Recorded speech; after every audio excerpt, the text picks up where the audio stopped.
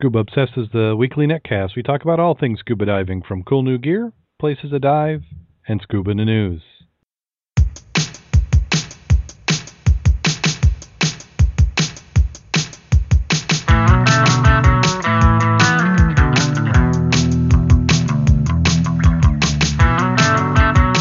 Scuba Obsessed episode 169 is recorded live August 22nd, 2013.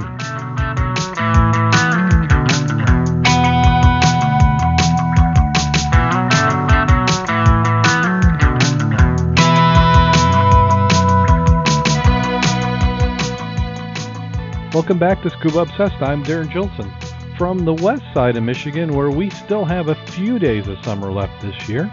Joining me this week, we have Mac, the dive mentor. How you doing today, Mac? I'm doing very well. A little wet and not getting under the water. Well, that's not the greatest. Were you out in the rain? Well, it came down like a torrential Amazon rainforest downtown at about 2 o'clock. Yeah, I saw that. I was sitting in a nice meeting, which went on all day, and I at first trying to peek between the blinds on the window, noticed a little bit of rain or precipitation coming down, which is really not what we want to see for river conditions. And also joining us this week, we have Jim Schultz. How you doing today, Jim? I'm just great. Excellent. And it has been a while. Oh my gosh, we had another 2 weeks without a show. It's too many times this year, but I think I'm through it. Famous last words. I got a lot of travel booked up or planned throughout the end of the year, so I got to figure out some way where we can still do it. Let's see, was it 2 weeks ago I had to go to Missouri, so I went to Marceline, and then on Wednesday they said, well, why don't we work tomorrow out of the Kansas City office, which is heading the wrong direction for me. That's just getting farther and farther away. So I did that one, and I left Kansas City probably about 2 or 3 in the afternoon and got home just about 1 a.m. So I guess I could have recorded on the road. Yeah. And then last week we had the youth fair, in the Berrien County Youth Fair, the Midwest's largest youth fair, if their advertising is correct. And my son had tickets to the concert, and he wanted me to go with him, so that was Thursday night. So we went and saw the concert, and I think it was Rodney Atkins was playing. And I'm not much of a country music fan. My son is somehow. But he was a pretty good entertainer. I have to say he put on a good show, and some of the technology they have. That's what I'm looking at. Everybody else is singing along with them, and I'm going, gee, look at that screen in the background. I wonder how they do that. So 2 weeks. Now, I haven't gotten any diving in, but I'm sure you two have, haven't you? Yeah, well, once or twice. A day. Today? No, a day. Once or twice a day. A day. Well, I certainly believe that. And we'll get to that later on in the show. I'm sure that could be half the show. Also want to thank everybody who's in the chat room. TalkShoe's acting up tonight, so you didn't get a chance to listen to us live, so we'll try and get this edited as quickly as possible tonight. And so that usually is about midnight Eastern time. It can vary about 30 minutes either way, is when I get the editing done, and you'll be able to listen to it. So apologize for TalkShoe, but I've tried everything. How we do it is we Skype to get everybody together. The miracle of Skype, which that's slowly going downhill, and then we dial into the TalkShoe feed. They've got an analog line that we dial in through Skype, and that appears to not be working. It says we're connected. We're still currently connected. I'm hoping at some point maybe it will fix itself, but I can tell just by the interface that it's not seeing things. So maybe Rich and I need to do some talking, and we'll coordinate and come up with a different service. Rich from Divers Sync. I know he's had a few problems where he's had to reschedule, but so that's been going on. And before we get in the news, I just wanted to, I hate to even cover this, but we lost a friend of ours in the dive community since we recorded last. Bob Shoemaker, who had formerly been with Talking Scuba, had a dive accident up in Grand Rapids and passed on. So our prayers and wishes go out to his family and friends. He'll certainly be missed. Lessons learned from that one, though, is don't dive in a hydraulic. Yeah. They did. The finding came out that it was hydraulic related, and it's easy to second guess, especially when there's a tragedy involved. But you don't win against water, and it doesn't take a whole lot of difference in pressure that you just can't overcome. You've got a large surface area and water coming in certain situations, which, Mac, you've learned about that as a commercial diver, all the different situations. Right. When I was up in Monroe, when you were talking about 20 years ago, the big aspect was rescue of people who go over dams, how to get them out safely, and that's where my understanding of hydraulics and how they function work. There's actually a very good video of a rescue team trying to rescue somebody in a hydraulic and wound up drowning one of their own members. And they had the right gear. It just, circumstances messed with them. I've had an opportunity to do a hydraulic in scuba, but under controlled environment. And you can dive the area one day and be fine, but if the volume of water increases and you don't realize it, it just sets you up. And it looks like this happened to him also. Yeah. Bob was a very experienced diver. Right. He was an instructor. He had dove the river many times, and he had actually dove the place he was diving the week before. I remember seeing him post.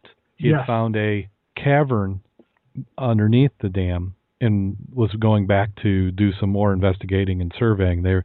He wanted to get the information out because they were in the process of considering removing the dam. Right. The Berrien Springs Dam, we lost a diver there about 15 years ago, and he was hard hat. And he basically found a chamber or a hole in the dam or an area they didn't realize they had water going through it, and it got him trapped in it. Again, hydraulics are nothing to mess with. You can dive an area one day, be fine. The current increases, you're not realizing it, and it changes the dynamics tremendously.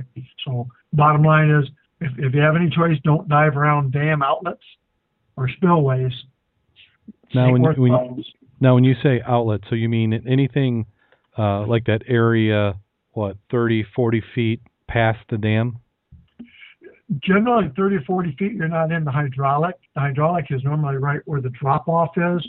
I've seen that expand out 15 feet. 50-gallon drum in the hydraulic, goes down, comes up, goes down, comes up. 50-gallon drum is a lot of buoyancy. Yeah, because, that'd be one of the things you'd say is why couldn't somebody just pump some air in their buoyancy? But if it's doing that to a drum, right?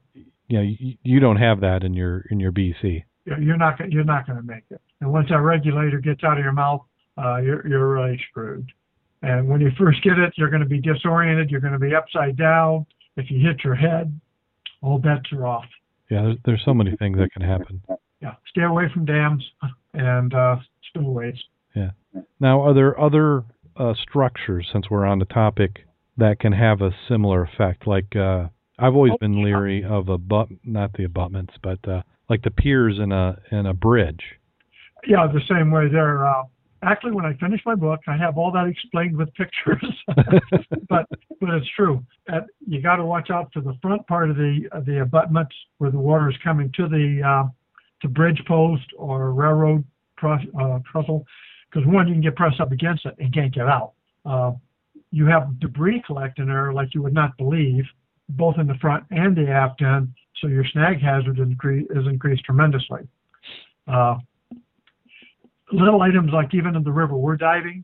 Now, we dove it the other way. Jim has some really nice pictures. You look at the pictures, it's like, wow, this is great. Well, 5 months ago, that was a flood area, and the water was up all the way past the bathrooms, up by that fence. So you could not have dove that area and survived. No. 4 months ago. No. And there's time. Not even counting the obstructions, the lousy visibility. The current is that fast. And down where we were diving, anytime you have an obstruction on the bottom, you have a current around that obstruction. It can be a positive or a negative. It can either suck you into something or blow you away from it or draw you back into it. St. Clair River or Blue Water Bridge up there, there are sections there that'll take you out, bring you and do a 360, bring you back in. If you try to swim against it, you're going to get tired, you're going to get exhausted, and you're going to get yourself in trouble. One, if you can't stay out of it, you go with it and try to get to the surface. And, like in a riptide, you swim parallel. You don't try to go against it. You swim with it parallel and then try to edge yourself to the shoreline. So, I mean, I guess it goes without saying you got to be careful. Absolutely. So before you get in the river, make sure you got proper training, that you've got, the right gear, and you understand the conditions. Because even though it's been safe one time, it might not be the next. Yeah, and when in doubt, don't. Yeah, I mean, you have that choice not to go in. Well, we missed it, but 6 days ago was National Rum Day. So I'm gonna say that today, the Thursday after National Rum Day, is National Rum Podcasting Day. So. Do you have to dress up like the guy in the hat does? I'm guessing not, but it wouldn't hurt. Arr, arr. I can see that. You got to have it. So. Now, you just mentioned the Clare River. This next article we have is a scuba diver tries to sneak 8 pounds of marijuana into the U.S. And this is interesting because when we were there 3 years ago, every time we went in, it wasn't the Department of Homeland Security then, but I don't know which force it was. Every place we went, he'd move his car and follow us. And when we got out, he came down to see what we were doing. And we thought part of it was security for the bridge, which part of it is. If they had their way, they would block that bridge off, that you couldn't even swim near it, take your boat near it. Ain't going to happen because there's too much traffic. But he was actually looking and mentioned that the possibilities and probabilities, and basically it happened before. They caught people swimming from Canada under the water, delivering their goods. Ah. So this is pretty cool. So it really does happen. Yeah, so what he did is it was a Canadian scuba diver, and if you look at the photos, he's got a PVC container with rings on the end, and it looks pretty professionally made. It doesn't look like something that he came up with. It looked like something he almost bought. He's got the cap has some sort of gasket, but it looks about 3 inches in diameter, and then they had little baggies with they're saying is marijuana in it. The street value was $40,000. It happened on 1 a.m. Monday. U.S. border agents were notified by the St. Clair County Dispatch that a person swimming across the river near Marine City. Dispatch had called from someone who spotted the swimmer. Remote surveillance videos helped confirm the tip. A camera operator at the Air National Guard base in Harrison Township relayed to the agents on the ground that the swimmer appeared to be towing a dry bag used by divers. Yeah, can you say drone? They're not used in this country, by the way, right? Military doesn't do that. No, of course not. That's what I've been told, and I'm sure that's true. My government official would not lie to me on purpose. Oh, of course not. But yeah, you do. It says surveillance camera. I just kind of pictured that they had stuff built into the bridge, and that's just monitoring it. But why would it be a Air National Guard that's doing that? Yeah, but he obviously wasn't underwater if he was towing a dry bag. No, I'm thinking that he wasn't that experienced of a diver, because it seemed like you'd want to go deep. I read one article where they were saying that they probably actually saved his life because he could have easily gotten hit by a boat. If he's on the surface, he deserved to get hit by a boat. We used to take scooters in the old days, and you'd scooter from one side to the other and back, but you normally get it by the bridge because you're looking for stuff. Right. But this guy obviously was on the surface, so I don't know what the use of the scuba gear was. It could have been one of those things where he had a plan and chickened out. Well, I think the item might have had is a cord that whenever I saw the cops, I'd have let go of it. If he'd have been in the water, that thing's gone, and they'd never have found it. That's very fast current. Yeah. Well, I remember, who's that University of Michigan river diver? I'm probably mixing up my stories, but it seems like I remember him talking about that he stopped even going diving in Canada because just all the hassle. Right. I know who you're talking about, and I can't think of his name right now. Yeah. Yeah. And that was that case. They tried to sandbag him by saying, make him do a job. Yeah. Somebody had said they dropped their keys or their sunglasses, and could he go get it? And he said he couldn't. And had he done it, they were going to nail him for like green card or something. You know, he didn't have a permit to work. Right, working out of a different country. Yeah. So the government would do that either, do you? Deliberately entrap somebody like that? Yeah. No, of course not. That doesn't seem sort of fair like that. Yeah. So next up, we have a scuba club in Britain wins top Scuba Aqua Diving Gong. Never really considered a gong as a prize. They said the club with more than 100 members won the Heinke Trophy because of its commitment to further interest of its members. The club, which was founded in 1950, meets socially every Wednesday and Friday in the clubhouse at Hinsky Pool. Diving sessions take place every Friday night at Radley College, and regular dive trips at Dorset and Weymouth. Alex Gibson, a scuba instructor at the club, said it's a pretty big deal to win this award. The club had won accolades because its members had raised £25,000 to buy a new hard boat called Endeavour, which is moored permanently at Weymouth.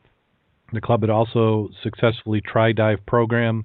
Snorkeling and scuba diving as part of their club ran effectively together. So That sounds like a well-run dive club. yeah, well, they had 100 members, and some of these trying dives they had over 100 people, so they're getting a lot in there. They said even though that they're primarily a dive club, they are very successful with the snorkel trips, and they're planning on using that dive boat for both their scuba, snorkeling, and technical diving trips. So I wonder if that picture of the guy in the front is a part of it. Looks like a pretty nice boat. Yeah, that front looks a little bit like the front of Jim's boat. I was thinking that, except not with the rail. Yeah, Jim's boat's probably nicer though. What's that? I said your boat's probably nicer. I don't know about that. Mine's pretty old and beat up. It's just experience. It's where you don't feel too bad if you ding it with a weight. That's right. And then in Spain, they have some sort of unknown creature. Another day, another deceased sea monster. Wow. We have no idea of what it can be, but it smelled bad. The corpse of a mystery fish creature washed up on the beach in Spain, and nobody can figure out what the thing is. The word dragon has been thrown around. The decaying corpse, said to be 13 feet long, was forced to be buried due to health concerns. This robbed biologists of the chance to assure the public that it was really just an ugly shark or something. Now the conspiracy theory lives on. You would have thought somebody would have taken a little sample and put it in a jar. Yeah, because they could have done a DNA test and at least figured out kind of what it is. Yeah. Well, even if it's buried, they could still go and do that. Yes. If you knew where they buried it. I guess that's true. Well, you see, they said that there were horns. In that right-hand picture. Yeah. You see them off to the right? Yeah, because it looks like they rolled it over. Because on the left, you can see it. Yeah. It is an intriguing picture, though, isn't it? Yeah. Well, it seems to be scaly. It kind of looks like a giant shrimp in a way, or an eel. Oh, I clicked on that other sea monster link. There's some additional pictures. Oh, is there? Yeah, hang on. Let me look at the pictures there. Okay, I'm clicking on. I'm following the link too. Yep, horn sea monster in Spain. That's quite interesting. Yeah, did you find the link? Montauk monster, and there's an update where they say it's not an oarfish. Wow. Towards the bottom, they have some real live animals that look sort of like that. Interesting. Oh, and then here at the bottom of one of the articles, it says an expert in the matter, Florida State University ichthyologist Dean Grubbs, explained that the mysterious horned monster is not mysterious at all. He says it's definitely a fish skeleton. The elements towards the back were confusing me, but those are lower cordial fin supports. The horns are the scapulocoids. But it sounds like an old film or something, which support the pectoral fins. Ha! I get, in a way that kind of makes sense, I guess. Yeah, but it'd be neat. So they called it an oarfish? Well, somebody had, but they said it's definitely not an oarfish. He's saying it's a shark. Shark? Well, how do you explain the horns for the shark? Well, he's saying that's part of the structure of the fins. It says the horns are the scapulocoids. Boy, it's like they got 4 words all crammed together. They said they support the pectoral fins. So that there would have been, what you're doing is you're just seeing, if you imagine that, it's laying on its back. Yeah. So that would be some of the cartilage, that would be part of the pectoral fins. Interesting. It does kind of look like We something need to from bring an that up. I don't want to find that in Lake Michigan, though. No. Yeah, it just no. looks like a big slimy mess to me. Yeah. Yeah. Alive or dead, I don't need to see it. Yeah. And we have some Florida scuba diving for those who just can't handle the water we have up here. Ain't gonna get no The river warmer. was awful warm. Very nice. It was great in the river. I drove it in the 3-mil. Oh man, yeah. We'll get to that later in the show. In fact, that may be our video of the week. I haven't had a chance to view it, so we'll get to that point. Now, come on, this article's not coming up. Let me go on to the next one.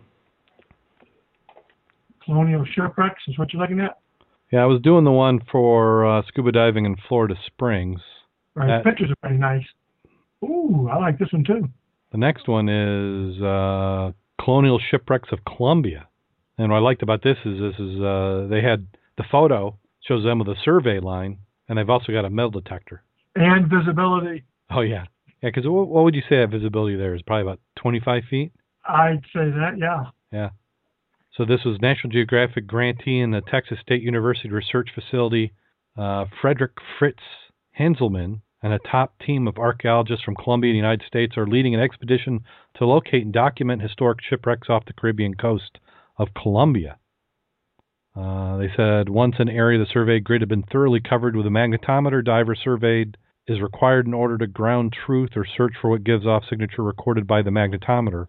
While Bert and Andres continued to mag survey with other sections of the area, Chris, Juan, and Fritz began diving anomalies that were mapped with the GPS.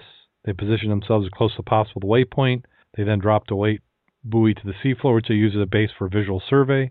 They then attached a line to the buoy, which is used to conduct a circle search general area where the anomaly is located. And then divers are spaced along the line depending on the visibility. This means it's better to visibility the farther apart the divers can be. So that's what we're seeing there is they're going around that buoy. I wonder how deep they are because they're saying dives don't last longer than 10 to 20 minutes. I wonder if that's... Well, remember when we were doing the surveys that one time where it was Jim Kleeman, you and myself, where we went out? And that seemed to be about what it took at a maximum length of line to do a full circle. Was about 10 to 20 minutes. So I wonder if that's what they mean more than they don't stay down that long. That's how long it takes them to do the loop. Yeah. Said even though we didn't find anything historic, there's a strong desire to return for more work. At the end of the day, it is said that we had a lot of fun, and there's one of the reasons a lot of us became archaeologists. We never grow up because we never stop having fun. Talking archaeology, they're having a free class. I'll have to get the details, but it's on the surveys they're doing in Niles and some of the water work they're doing for archaeology. It's a free class, 2-hour class. Might be fun to go to. Where's this? It's going to be down in Niles. I saw it in the paper today. I was looking for free classes and things like that, and that was one of the free ones was the archaeology one. I'll look that up and tell you about it next month or next week. Yeah, I would certainly sign up for that if they got a free class on it. They're also doing a kayak/canoe trip around Pawpaw, identifying the historical areas around Pawpaw.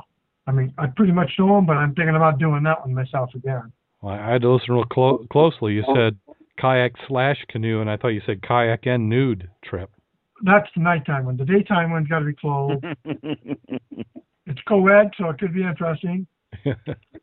Maybe we could suggest a curriculum for them. I'll have to wear a Run Naked T-shirt. I have one of those. But that's a different story. We can talk about that another day. Well, here's people we typically don't want to see naked. We have politicians who are scuba diving, which I always think is good for them because with a regulator in their mouth, their lips don't move as much. Michigan Governor Rick Snyder completes Pure Michigan scuba diving, explores Lake Huron shipwreck. He did that this Tuesday, which was 2 days ago. Snyder, who's a certified scuba diver, put his skills to use as he explored the Mono Handset, a double-decker wooden barge that sunk in Lake Huron back in 1907.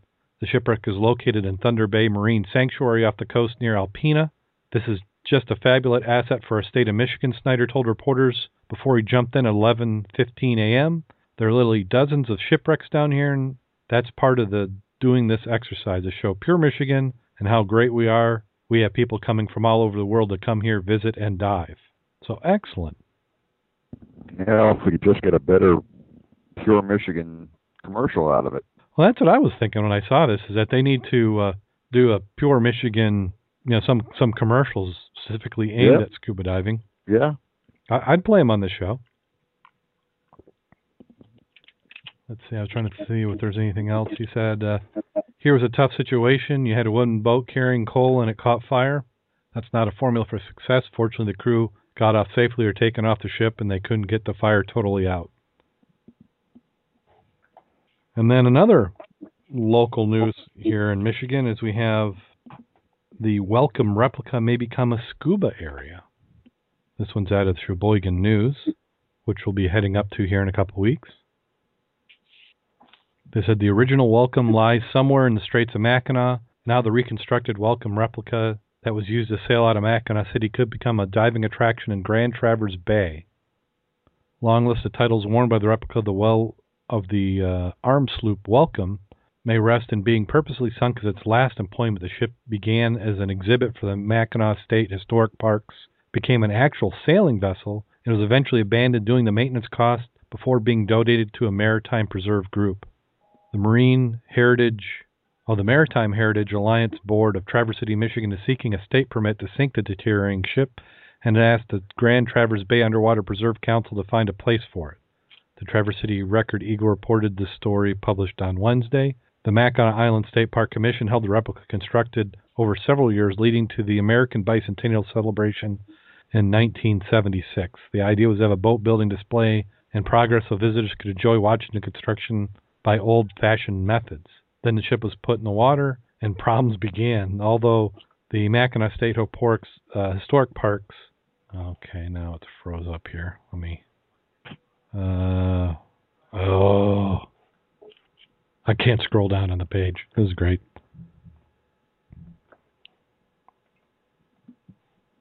Well, originally it was supposed to be a dockside tour. They weren't going to truly sail it. And then after they got it built, they felt they could, so they started sailing it, but they pulled it out of the water every year. And one of the worst things for a wooden boat is to go through wet-dry cycles. And so it eventually started to rot. And then the cost to maintain it became way too high, so they pretty much abandoned it and then sold it to a museum for $1. And they were hoped to restore it, but when they got into it and realized what all the work they'd have to do and everything else, it's really cost prohibitive. So now they're hoping to give it one last life as a dive platform. Yeah, they said they'd like to see it happen. It would be a great thing for this area if there would be no downside to it at all. I think the challenge would be finding a place that creates the greatest amount of accessibility without creating a hazard. It needs to be shallow enough to be accessible to all divers, with maybe 20 feet of relief. If it was in 45 to 50 feet of water, it would be well within the range of many divers' abilities. Have you ever seen that boat before, that ship?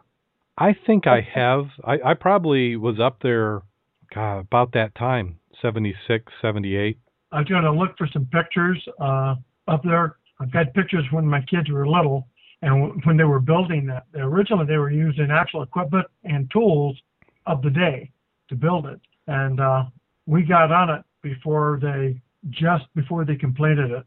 And I think I have a picture of it. And that is still, that would be like having the Friends Goodwill sunk. Yeah. Kind of boat, and it would be really cool to have that. Yeah. Well, that's Welcome and Friends Goodwill are the only topsail sloops in the area, being one mast with a topsail. So now, was that topsail pretty typical? Yeah, it was for the time. It looks pretty. Now how that bears the question: how's the Friends Goodwill doing? Friends Goodwill is doing very well. They're over in Canada on their Great Lakes tour, and still in Lake Huron, and we'll be heading out of there later on this week to continue working their way south down in the Lake Erie. So nobody sink it. We call dibs. No, not yet. Well, if it makes it as long as this one. Now, how long would a sailing vessel of the day have lasted? Typical sailing vessel in that time and through the early 1800s lasted about 15 to 20 years before they were too worn out to rebuild, and many times they turned into barges. They would take the rigging off, salvage what they could from that, and then just tow them behind steamships as a barge. Yeah, so really, the Welcome didn't do too bad, considering it wasn't maintained ideally. That's been around a long time. So let's see, what does that put? That puts it over 30 years old, but 35? Yeah, I think it's in that area because my kids were all small at that time. Yeah. Yeah, because I can't remember real well, but because I was probably, 8 to 12 when I was up there. I have to look at some photos and see if we see it, but I'd go up and dive that sucker. that would definitely, I think that would put Traverse City on a annual dive list for me if they had that. I'm not sure about annual, but for sure. I just showed you though that if you put a good boat out there, people will come. Yep, if you sink it, they will come. Well, now see where they're talking the depth, they're going to have to take that mast off, aren't they? Yeah. No, leave it there. Yeah, I know. That's what I'm thinking. Is like I would like to see, and I know they could. Would it be appropriate to tie the mast down, like tip the boat over? Because to me, that'd be part of the attractiveness of it. Would be to see all the rigging and. Well, the rigging's certainly not going to last, not unless they made it all wire. And it'd be a That would snag be gone in hazard. a few years. Yeah. And it certainly would make a very dangerous dive with all those lines around. Yeah, so they're probably going to take all that off, unfortunately. So if they strip it, and then the other pieces, they'll probably have to make some modifications internally so that it reduces the entrapment or entanglement hazard if you make a penetration. Yeah. Oh, yeah. But it would certainly make a nice attraction. Certainly would be. So we'll have to see. Well, it'll be nice for them to blaze the trail, because this will clear up some of the considerations. Because there's been a couple ships sunk since they put the preserve law, hasn't there been? I don't know. I think there was one way or the other. Cause I think Thunder Bay, there was one of the preserves up there. Maybe it was on the Canadian side, but they had a couple, one or two ships that had been sunk, and I think that may have been before the preserves. So there'll be something to watch. Well, that does it for Scuba in the News. We have some potentially cool scuba gear, about 3 weeks worth, all kind of stacked up here. First one is I think we call that a newt suit. What did you say, Mac? The one that you had, let me go back to that real quick. Sorry about that. Yeah, exosuit opens up the new depth to divers. Yeah, it's not an uncommon design. Back in the day, keep going back that far. We call it. There's a gym suit that looks just like that, or quite similar to it. And it's one atmosphere. The advantage, of course, is I can go down to whatever depth where it comes straight back up, and I don't have to worry too much. Yeah, this company, let's see what their name is, Newtco, is best known for their 2,000-foot micro subs, which are single and double pilot submersibles. But this looks to be they're calling a 1,000-foot exosuit. Yeah, is that a newt suit? I think so. I think it's that same company. Okay, because the first newt came out in 1987. Yeah. And the gym suit came out in 1969. Yeah, because they had the newt suit, and then they also make the newt sub, which they show if you scroll down farther, you can see the photos. Mm-hmm. So this looks like they're calling this an exosuit, which I don't know. Well, how's this different than the original newt suit, or are they just rebranding it? It says it's neutrally buoyant umbilical cord that delivers its power and stretches 1,250 feet. Well, I know the Navy uses what they call the ADS 2000. That's that they're currently using. They've been using that since 1997. And again, that looks very similar too. One of the gentlemen who made the first suits like that, you're talking, there's one back in the museum in Paris that was made in 1880, 1882. So it looks like a spacesuit. But that's the one where they've got all the ports on the mask? Yes, on the helmet and a bar around it. Yeah.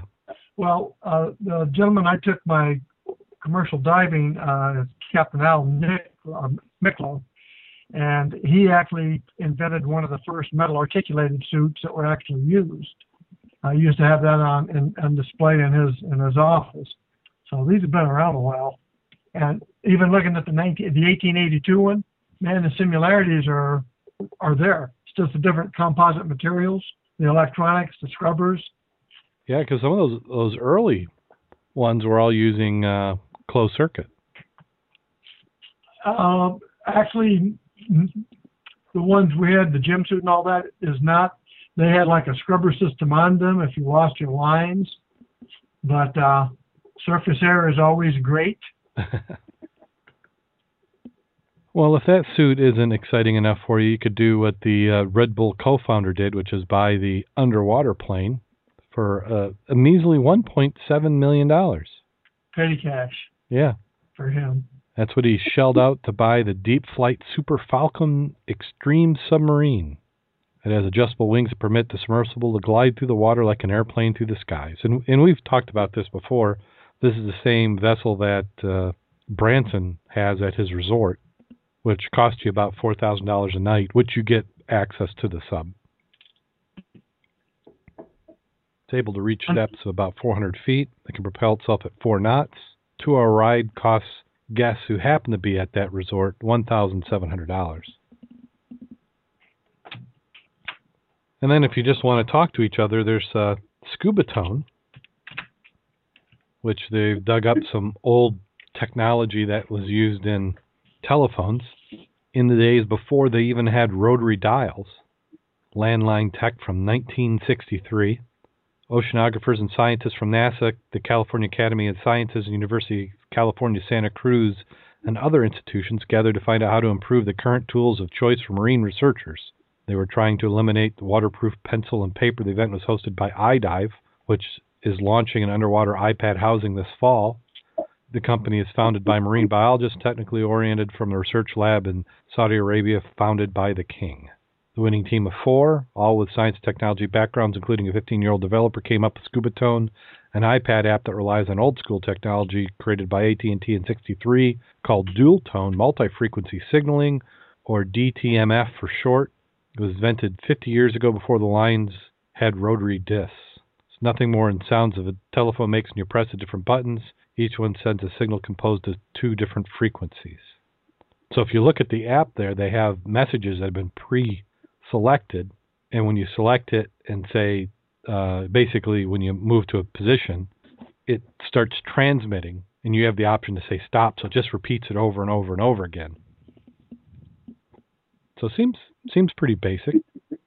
Has 16 signals, and they're on different bands, so they don't interfere with each other. Did they say how much? Well, they don't, but you got to look at, why did this become an article and who's paying for it? And I'm guessing the company who's making this iDive housing. So you've got the housing, and I'm sure a housing for an iPad is going to cost you, what, $200 to $800? I know it's a wide range, but I couldn't see it being any less than $200. So let's see, do they talk about what technology it's using? When transmitted on a boat by hydrophone and underwater microphone, cruise members can use it to send messages to faraway divers. Since a boat is not limited by iPad battery, it can send a very strong signal. Noting sounds could potentially reach thousands of meters below sea surface, which exceeds the iDive's 100-foot submersible housing rating.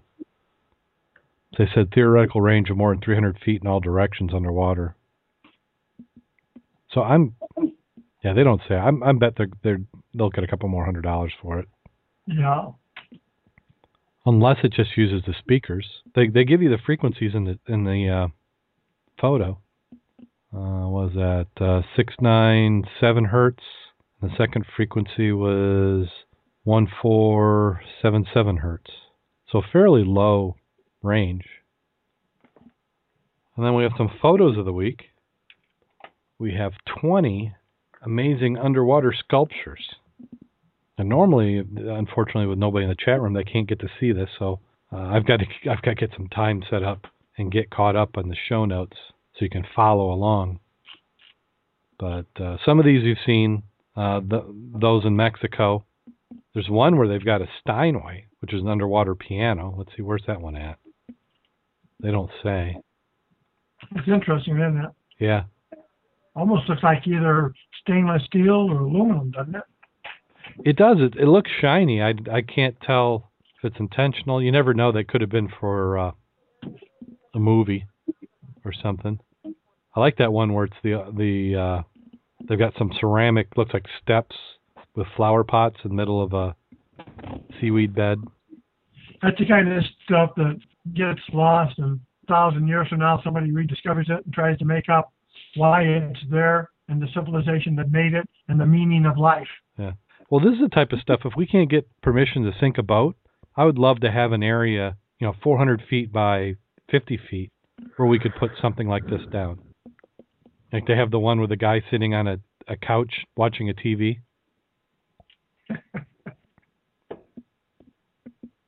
See, some of the others, many of these you've seen in articles before. Yeah.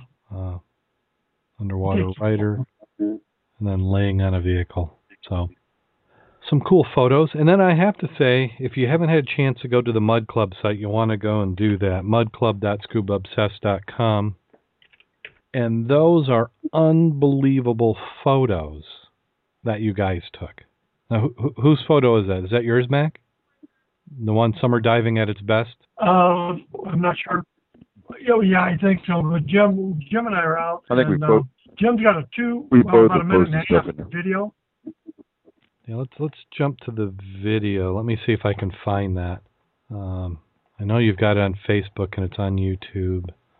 Let's see. Sometimes it gets to be hard to find. Mud Club Facebook site. It's a Mud Club Facebook. Okay, I'm going there. Fish and chips. And we people go over the current one, but they seem to like the Facebook one, and we'll see more stuff on Facebook from outsiders than we do on our own. I don't know why that is. Well, it's because people they don't have to go anywhere else.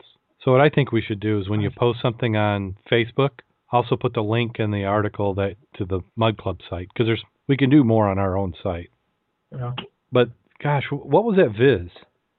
Looking at that video. Better than 20 feet. Very good.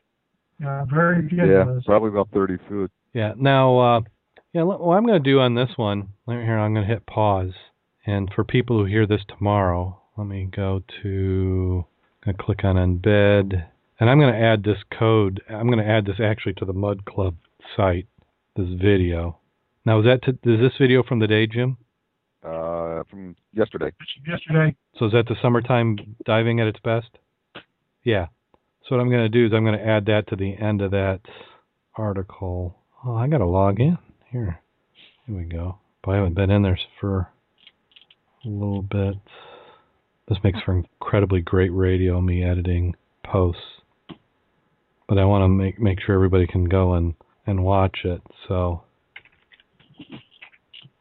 Put it on the fresh mud under the diving at its best? No, actually what I did is I just added it to the, I added it to the, if you refresh that article now, you can see the video.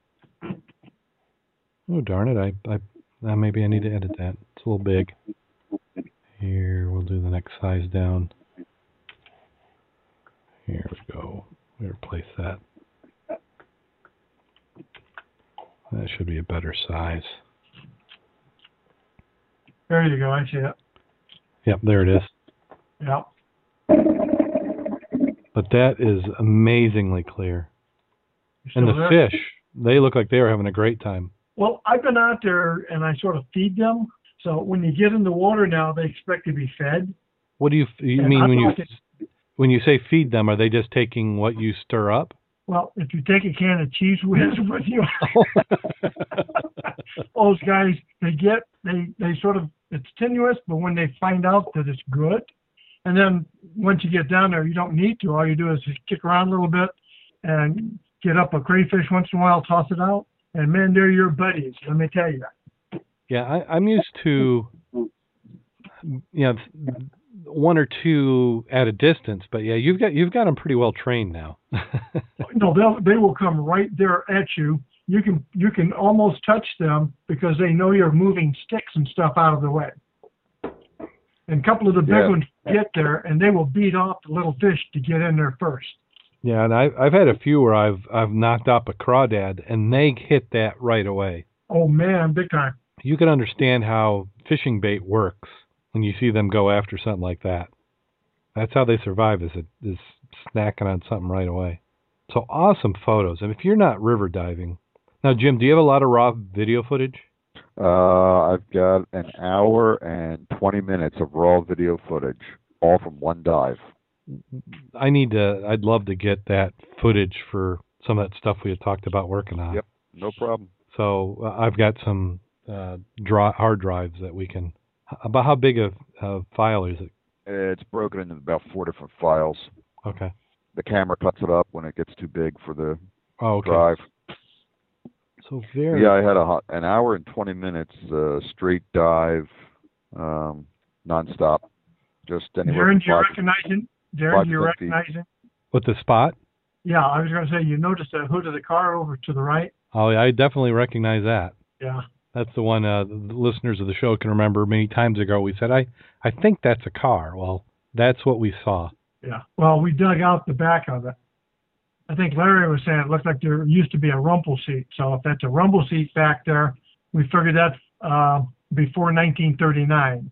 Yeah, that's what I kind of thought when I kind of saw it, because there used to be junk kind of piled in it. Yeah. And then I think we probably added to it as we were filtering through the bottom, because it kind of looked like a container. And I can remember seeing the shape going, you know what? This looks like a car. Yeah, the gang box and the other items are still down there, but they're further downstream in different locations. Uh-huh. I'm looking forward to getting in the water this weekend. We've got our Mud Club annual picnic, and hopefully today's rain isn't going to mess that up. It's not going to be as clear as you had. But even if you did a drift dive down the middle and you get it on the surface, that would still be fun. Oh, it'll definitely be fun. Or get in where the picnic is and go all the way down under the railroad bridge and get out at Merrimont. Yeah, we should. Now, do we have a spot where we're going to do the picnic? Is it going to be right there behind the movie studio? The movie. Yeah, that's what we did, because you had shade and everything, and the boat launch for canoes is right there. Yeah. Well, I was thinking the boat launch also might be good for getting out. If you went upstream and got in at the other launch, you could get out there, or go in there and get out at Merrimont. Yeah. Yeah, that's true too. And if you just snorkeled it, take your flag with you, then you wouldn't need your gear. It would be easy to get in. One car could take a bunch of people up, and they could just drift on down to the picnic area. Yeah, that'll be good. Now that video kind of puts the one I found to shame. Did you see that one? Let me paste it. I'll give it to you in Skype. I did, and not necessarily scuba diving related, but the building of a sinkhole. That's a short little video, about 3 minutes long. But this was an inspector who was there, and they're monitoring the sinkhole. So he was out there, and he thought he saw the trees starting to lean a little bit. So he had his video camera on, and you could see the sinkhole forming. That's pretty awesome, and fast. Water doesn't look very clear. I'd be very concerned if I were standing. Yeah. Yeah, to get the good shot, you might not be in the right spot. Yeah, if it's going to set that tree lying down, I don't know if I want to be around there. They said this sinkhole started forming just a little over a year ago, and they said it may never stop expanding. That would have been really sucky to be in diving about that time. Yeah. So they called that one slowing in. Well, if you survive getting sucked down there, it's like, you ain't got a chance. That would be awesome. That would be awful. Yeah.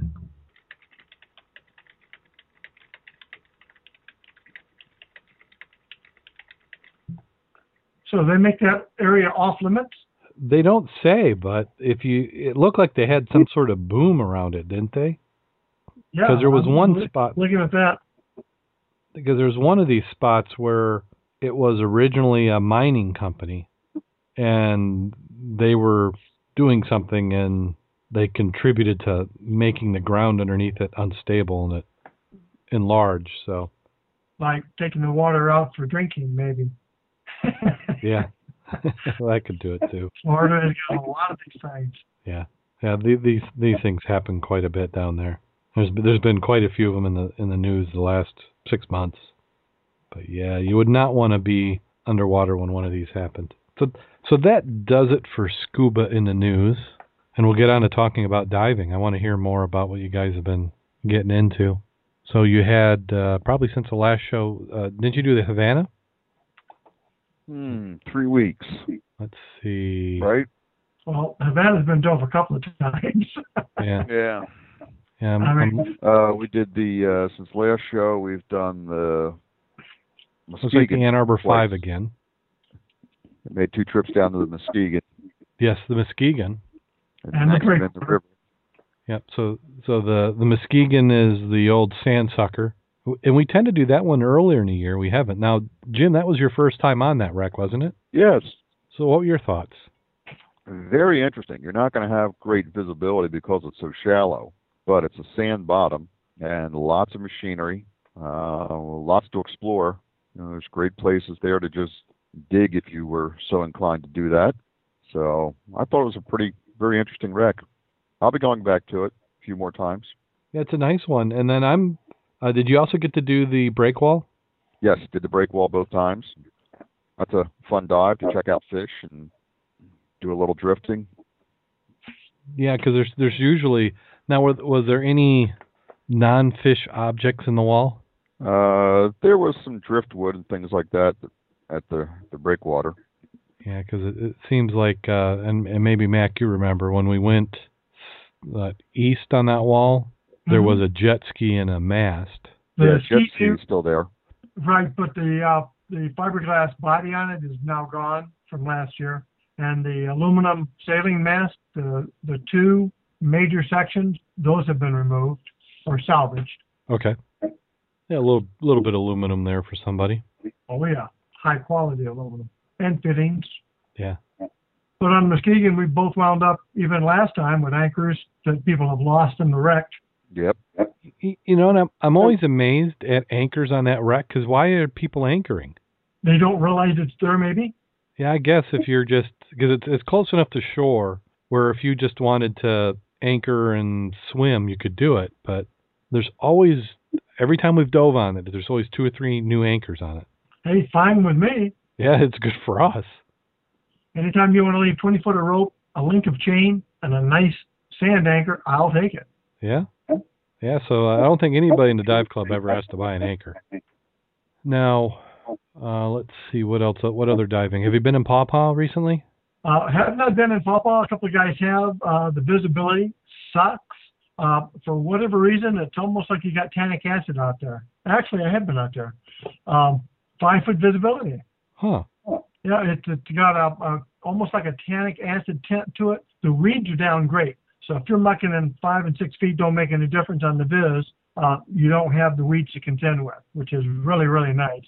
Lake 16 has been frequented quite a bit. We've had some guys get on that. And see, we've got the lake in Augusta. That was a braille dive because that's dark. This day was the one at Fort Custer. That's the one that's got the eluded, but it's still looking for airplane and tank. And as of last dive meeting, that Humvee. Yeah, somebody said there's a Humvee that they never recovered that's in that lake. All right, so those are a couple there. We've got Muddy's diving that. I just been spending a lot of time in the Niles River. Well, it's so close to home, and there's so much to find there. Well, you figure Muskegon, the Breakwater, the Havana, Max Wreck. It's, why go somewhere else? I ain't got plenty of stuff to do. But you figure talk to us in about 2 weeks and we'll blow you away. Yeah, we'll have a whole bunch more. Now, I did take dive gear with me to Missouri. I didn't get a chance to dive, but I took it because I knew if I didn't, then I would have the opportunity. So. Yeah. Bon Terre Mine, that's down in Missouri. I never got within 7 hours of it.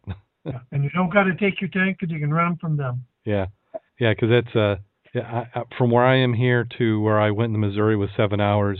From here to Bon Terre is 7 hours, and from Bon Terre to that spot in Missouri is 7 hours. So it's like it's like I'm traveling in an arc. It seems like, but I think Bon Terre needs to be on our dive list for a late January, early February dive. Yeah, it's a good time to go if the weather's not bad to drive out to it. Yeah, exactly. So I think that one's going to be on my list. I want to go and do it. It's nice to have done it at least once, so you can say you dove the billion-gallon lake or the mine. And if it's good enough for Cousteau, it's good enough for us. Yeah. Yeah, he didn't think it was so bad that he wouldn't dive it. Well, I got a video of it. You got a video of him diving it? No, volunteer mine. I've been on, I think Trail 14 is the last one I've been on there. Oh, so you must have went more than a couple times. Oh yeah, but you're talking 20 years ago. Well, they say it hasn't changed quite much. The platform, the last time we went there was really nice, better than what we had before. But you still got to haul your gear up, and as you get older, those steps get a little bit weary. Yeah, they don't have any Sherpas for you? No, I mean, I'd hire some 18-year-old kid to carry my gear up if they would. Yeah. The funny part is they got a line shaft with a pulley and stuff. They can make an elevator. I'd gladly pay $5 to have my gear up and down. They're missing an opportunity for some money there. They are. Yeah, Not to mention the. Yeah, we need to. I thought about having my son come with us when we go down there, but I think he's getting kind of wise to the. We put him to work each time. So some excellent diving. If you're not getting out, I mean the summer's. Gosh, how many days do we have left? It's winding down. It's winding down. Next thing you know, it's going to be back to school time and be tied up with other activities for fall. So get that summer diving in. Yeah, we did get a little bit. I went and gave a presentation at the Lakeshore Rotary, and they enjoyed listening about what lies beneath. And then I wound up giving one the other day at the Benton Harbor one, the Morning Rotary Club, and had Dan Faulkner. He showed up with me as moral support, and they enjoyed it also. It was a little unusual presentation for them because they're more service oriented, but it was a good diversion from the aspect they wanted to know what was going on in the area on shipwrecks and what the preservation aspect looked like. So we tried to give them some update and information. Found out that 4 or 5 of the members, including the president of the Rotary Club, had been on our site looking at it, and one of them wants to go ahead and join. Well, good. Oh, heck yeah. Yeah. That'd be a good group to connect into. Well, or they could connect with us, but yeah. So it's been a good month. Excellent. Very good. Well, as always, we'd like everybody to follow us on our website, www.scubaobsessed.com. I'm going to get some show notes up there, so it is getting a little bit stale. You can follow a lot of what the dive club's doing at mudclub.scubaobsessed.com. Lots of activity there. We have Facebook, www.facebook.com/scubaobsessed. And then we're on Twitter, @scubaobsessed on Twitter. We're also on Google+. I need to do more with that. Let's see. You got anything to plug, Jim? Not at the moment. Not at the moment. Make sure that you're subscribed to us on, if you listen to us through iTunes, do that. Oh, let's see. I think I had, and if you could drop us a line, tell us where you listen. We did get some responses. I'll cover those next week if I remember. Well, we'll read some of those responses we had for people explaining to us how they were listening to the show, which we appreciate those who've sent it. If you haven't, just drop us a line at the show @scubaobsessed.com, and that will get routed to us, and we can find out how you're listening. And also, if there's anything you want to see, anybody you want us to interview, I need to get back in the interviews. I've been real lazy on calling people up for those. Gosh, always feels like at this time of the show, I feel like I'm forgetting something. Well, I know you have not forgotten. No, I haven't forgotten that. Okay. Yeah, it's there. Let me bring it up. So, you think you guys are ready? Oh, I'm ready. Okay, so here we go.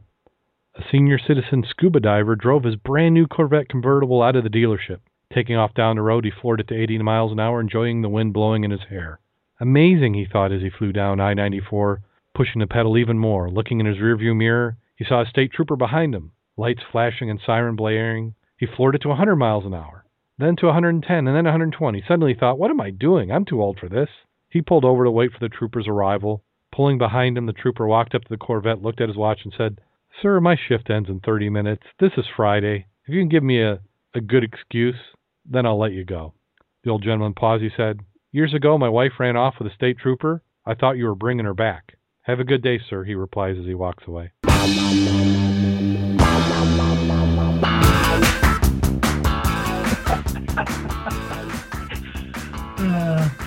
That's good. Yeah.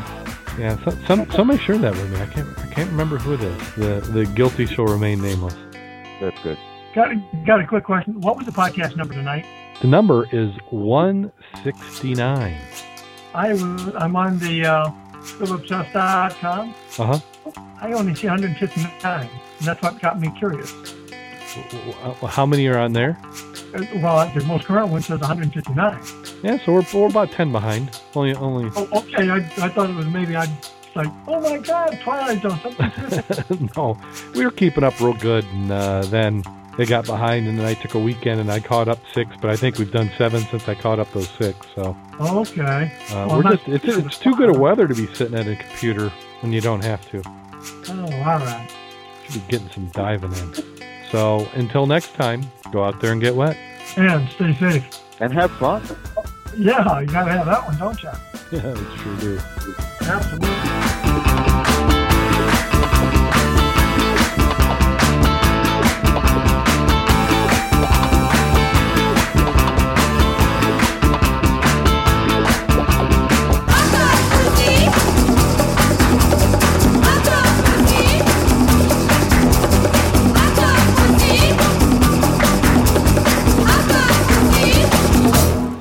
You can start adding that one, Jim.